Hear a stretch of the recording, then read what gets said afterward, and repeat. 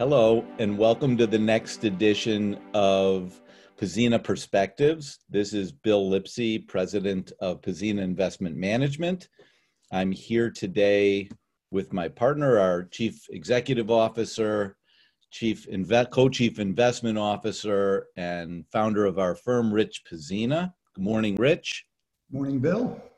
This is the third time you and I have sat together on a podcast since we've been locked in our homes during this coronavirus period. And I have to say, I don't really think before this happened, I thought we were going to be regulars on podcasts, but I'm kind of getting used to it.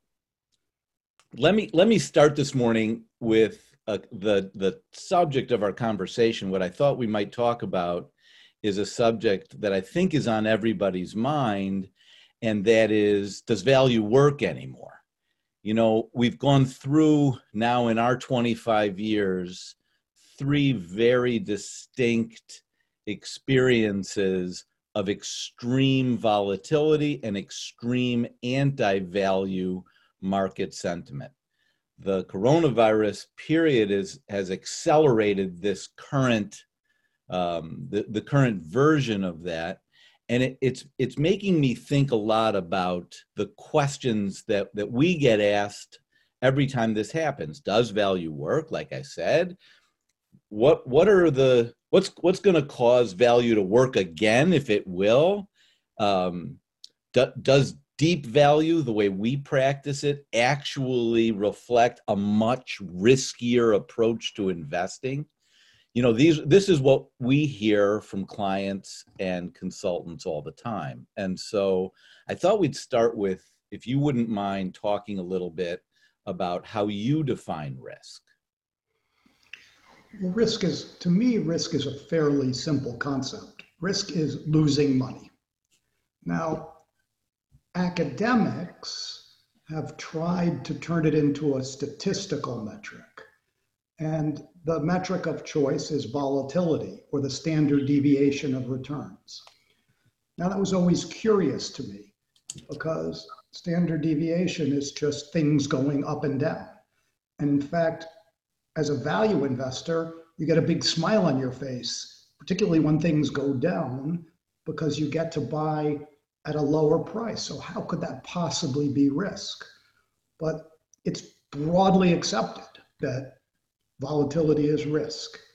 And the kind of investing that we practice has higher short-term volatility of returns than the market, even than traditional value indices.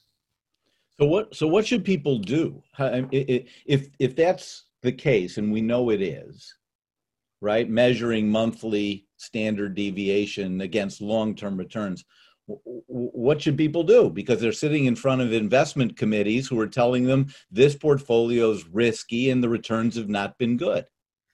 It's a very difficult concept, because what we do in practice is we look at the upside and the downside. And we look at the long-term upside and the long-term downside. We don't look at, is the stock going down next month? Because I have no idea if the stock is going down next month. But if I had a case that said over a 5+ year investment horizon, and by the way, value strategies are long-term investing strategies. I think all equity is a long-term investing strategy. I mean, the idea that you would buy stocks in your portfolio if you needed the money 1 month from now is about as crazy an idea as you could imagine. That's gambling. That's not investing, unless you happen to know something that nobody else knows. But if you're taking a very long-term perspective and you want to have good returns over the long term, you would say risk is, well, what can this thing be worth in the good outcome? And what could it be worth in the bad outcome? And the key to and I know this doesn't sound like rocket science, but what we do is buy stocks where the good outcome is substantially better than the bad outcome is bad. Now, how do you measure that in statistics? If I went to an academic and said, that's what I want to do, they would say, well, you're making up all the numbers anyway, so how could you possibly do that? So, but there's a curious thing, right? Because when you go to an academic, they will tell you that monthly volatility is a good proxy for long-term volatility, for long-term risk, because the movement in the short terms are random. But when we look at it, it's very curious. When we look at our long-term volatility, and nobody uses this metric, right? If I was to say to you, we've been building portfolios for 25 years. Let's say my time horizon is 10 years, which I think is a reasonable time horizon for an equity investor, certainly for a value investor. I have lots of 10-year periods that I can look at in my history. I can, because after 25 years, you could start a new portfolio every single month and you'd have hundreds of 10-year records to look back over. How stable are those 10-year returns? Well, it's interesting. I'll give you some actual statistics from our history. Our monthly volatility of our flagship Pzena focused value strategy is 20%. That compares to the S&P 500 of 15.2. So there's a significant amount of extra short-term volatility. But when I measure the volatility of 10-year returns instead of monthly returns, it's curious. Ours is actually lower. And the numbers are much lower because the ups and downs in the short term cancel each other out. So the 10-year volatility of the S&P 500 is 4.3%. And the 10-year volatility of Pzena focused value is 3.5%. So how is it possible that you have short-term volatility that's higher and long-term volatility that's lower? There's only two ways that that's possible. One is the ups and downs actually cancel each other out. And two, the benefit of buying for a low price translates into lower risk. It just doesn't translate into lower short-term risk. But if you're even halfway good at this and you buy things at low prices, you have lower risk. I mean, the biggest risk that anybody has, anybody, in buying a stock is overpaying. And if all you do is listen to a story and buy the stock and you're not paying attention to valuation, you have a higher chance that you're going to overpay than if you spend your time obsessing over the valuation, unless you're just bad at that.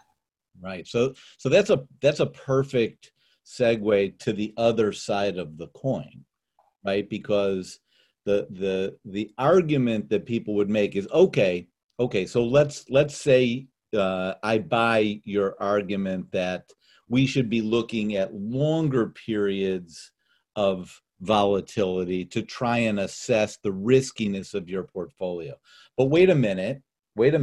Here we are in the early part of July of 2020, and I look back over the last 10 years, and gee, your returns are not very good. How do you explain how I should look at it now? We're going to evaluate somebody with a long-term record, which is the best way to evaluate somebody, because you do. The problem is most people don't have long-term records that are long enough, but we're now 25 years and we've been doing the same thing for 25 years. So if I looked at the last 10, I just happened to pick the last 10, it was pretty bad compared to the S&P 500. We were up 7.1% a year in the last 10 years. The S&P was up 13.2. That's our worst period of relative performance in our history of every 10-year period you could have picked. Now, so if you evaluate us on that basis, and you look at how volatile our short-term performance is, you'd say, let me get away from this. But that's so endpoint dependent. It's beginning point and endpoint dependent. Because I can find a great 10-year period, and I can find a terrible 10-year period. And there's a lot of them, and you're just picking the last one. Let's say we looked at all of them. What was our best 10-year period? Well, our best 10-year period, we did 17.1% a year, better than the S&P 500 which did 16.7. And by the way, that was 15 months ago. The 10 years ending 15 months ago was our best 10-year period. Our worst 10-year period, we were up 3.4% a year. The S&P was down 3.4% a year. So our worst 10-year period was better than the S&P. Our average, the average of every 10-year period, was 8.5. The S&P was 6.5. We're better than the average. So I'd say if we're better than the best, better than the worst, better than the average, and the most recent is bad, what conclusion do you draw? I don't think it's rational to say that you don't know what you're doing. You know, one of the things that Rich, that people talk about when they evaluate managers, certainly when they evaluate us, is our Sharpe ratio is low. It's a vexing problem if you think about it from the perspective of the evaluator, the committee, or the consultant. It's also a vexing problem for us trying to represent what you've just said is, look, we've got a really successful long-term approach to investing. How would you deal with that issue? Well, look, the problem is that we have a man, William Sharpe, who won a Nobel Prize for coming up with a framework that's very straightforward. You divide return by risk to get a ratio. It makes a whole lot of sense. The problem is we divide the most recent 10-year return or the most recent period of returns by short-term volatility, with the academics just accepting that short-term volatility is the same as long-term volatility, even though it's not. And Sharpe is there's a formula for the Sharpe ratio, but if I just divide returns by standard deviation, and I look at our very recent returns and divide it by our very high short-term volatility, you would conclude that we have a Sharpe ratio that's low and lower than the markets, and therefore you should avoid us. But what are you doing? You're dividing long-term returns by short-term volatility, which are not related to each other. Because who cares about the short-term volatility when you're making a 10-year investment? If you were a trader, makes sense. If your position is 1 day, then you want to know, well, how much value can you add in 1 day by being a day trader, and how much volatility are you assuming in that? And you get some ratio. That's where it works. When you try to extend it to someone who's deciding, I'm saving for my retirement, or I want to leave a legacy for my kids, or I want to fund a charitable endowment, whatever people save money for long term, the idea that you would even calculate this ratio is a little crazy. And I could just say, what if we changed the ratio and look at the average returns that you could compute? And actually, I think that's the way the academic formulation would be made, based on what can you expect to get on average, and how variable would that be? Well, if I did that and I divided our average returns, which are 8.5% a year, by our volatility, which is 3.5% a year, and this isn't exactly Sharpe, but it's good enough for our discussion, you get a 2.4. If I divide the S&P's 6.5 return by its 10-year volatility of 4.3, I get a 1.5. So by that metric, you would say we're geniuses. So two different metrics. One's where you should never touch us, and the other is that we have some gift. And I think it's somewhere in between those. But when you use common sense methods for risk, and you don't spend your time worrying about where the share price is going to go in the short term, that's what enables you to buy stocks at low valuations, because nobody knows what's going to happen to this coronavirus. So sitting here and saying, I'm going to evaluate you based on the next quarter's performance, I would advise people not to hire us. All right, Rich, this is really, it's such an important conversation. I'll say for now 25 years, we've been in conversations with our clients and with the consulting community about this very issue. And it's interesting as I listen to you reflect on the vagaries of the statistical measures that people are want to use. It's a reminder of the need to be long-term, ultimately long-term in this, because without it, you're actually doing what you said, you're just gambling. You're absolutely right, Bill. That's why there's been so much doubt about value investing, because it's not that people say value investing doesn't work.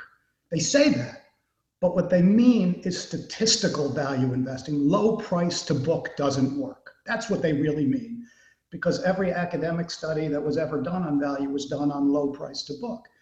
And low price to book has flaws. We all know those flaws. It's always had those flaws. Now, maybe those flaws are more exaggerated today. It's possible, but we don't do low price to book investing. We do research. We try to make our best informed judgment of what the long-term earnings power of the companies that we're looking at will be. And then we buy the cheap ones where we see them cheap and we see that there's downside protection. That's not statistics. So even though we're correlated with low price to book because we're paying attention to price, our denominator isn't a statistic. Our denominator is our best estimate of what the earnings power of the company could be. Rich, thanks so much for visiting with me today and engaging in this next version of our podcast series. And I'll look forward to the next conversation. And it's always a pleasure. Thanks, Bill.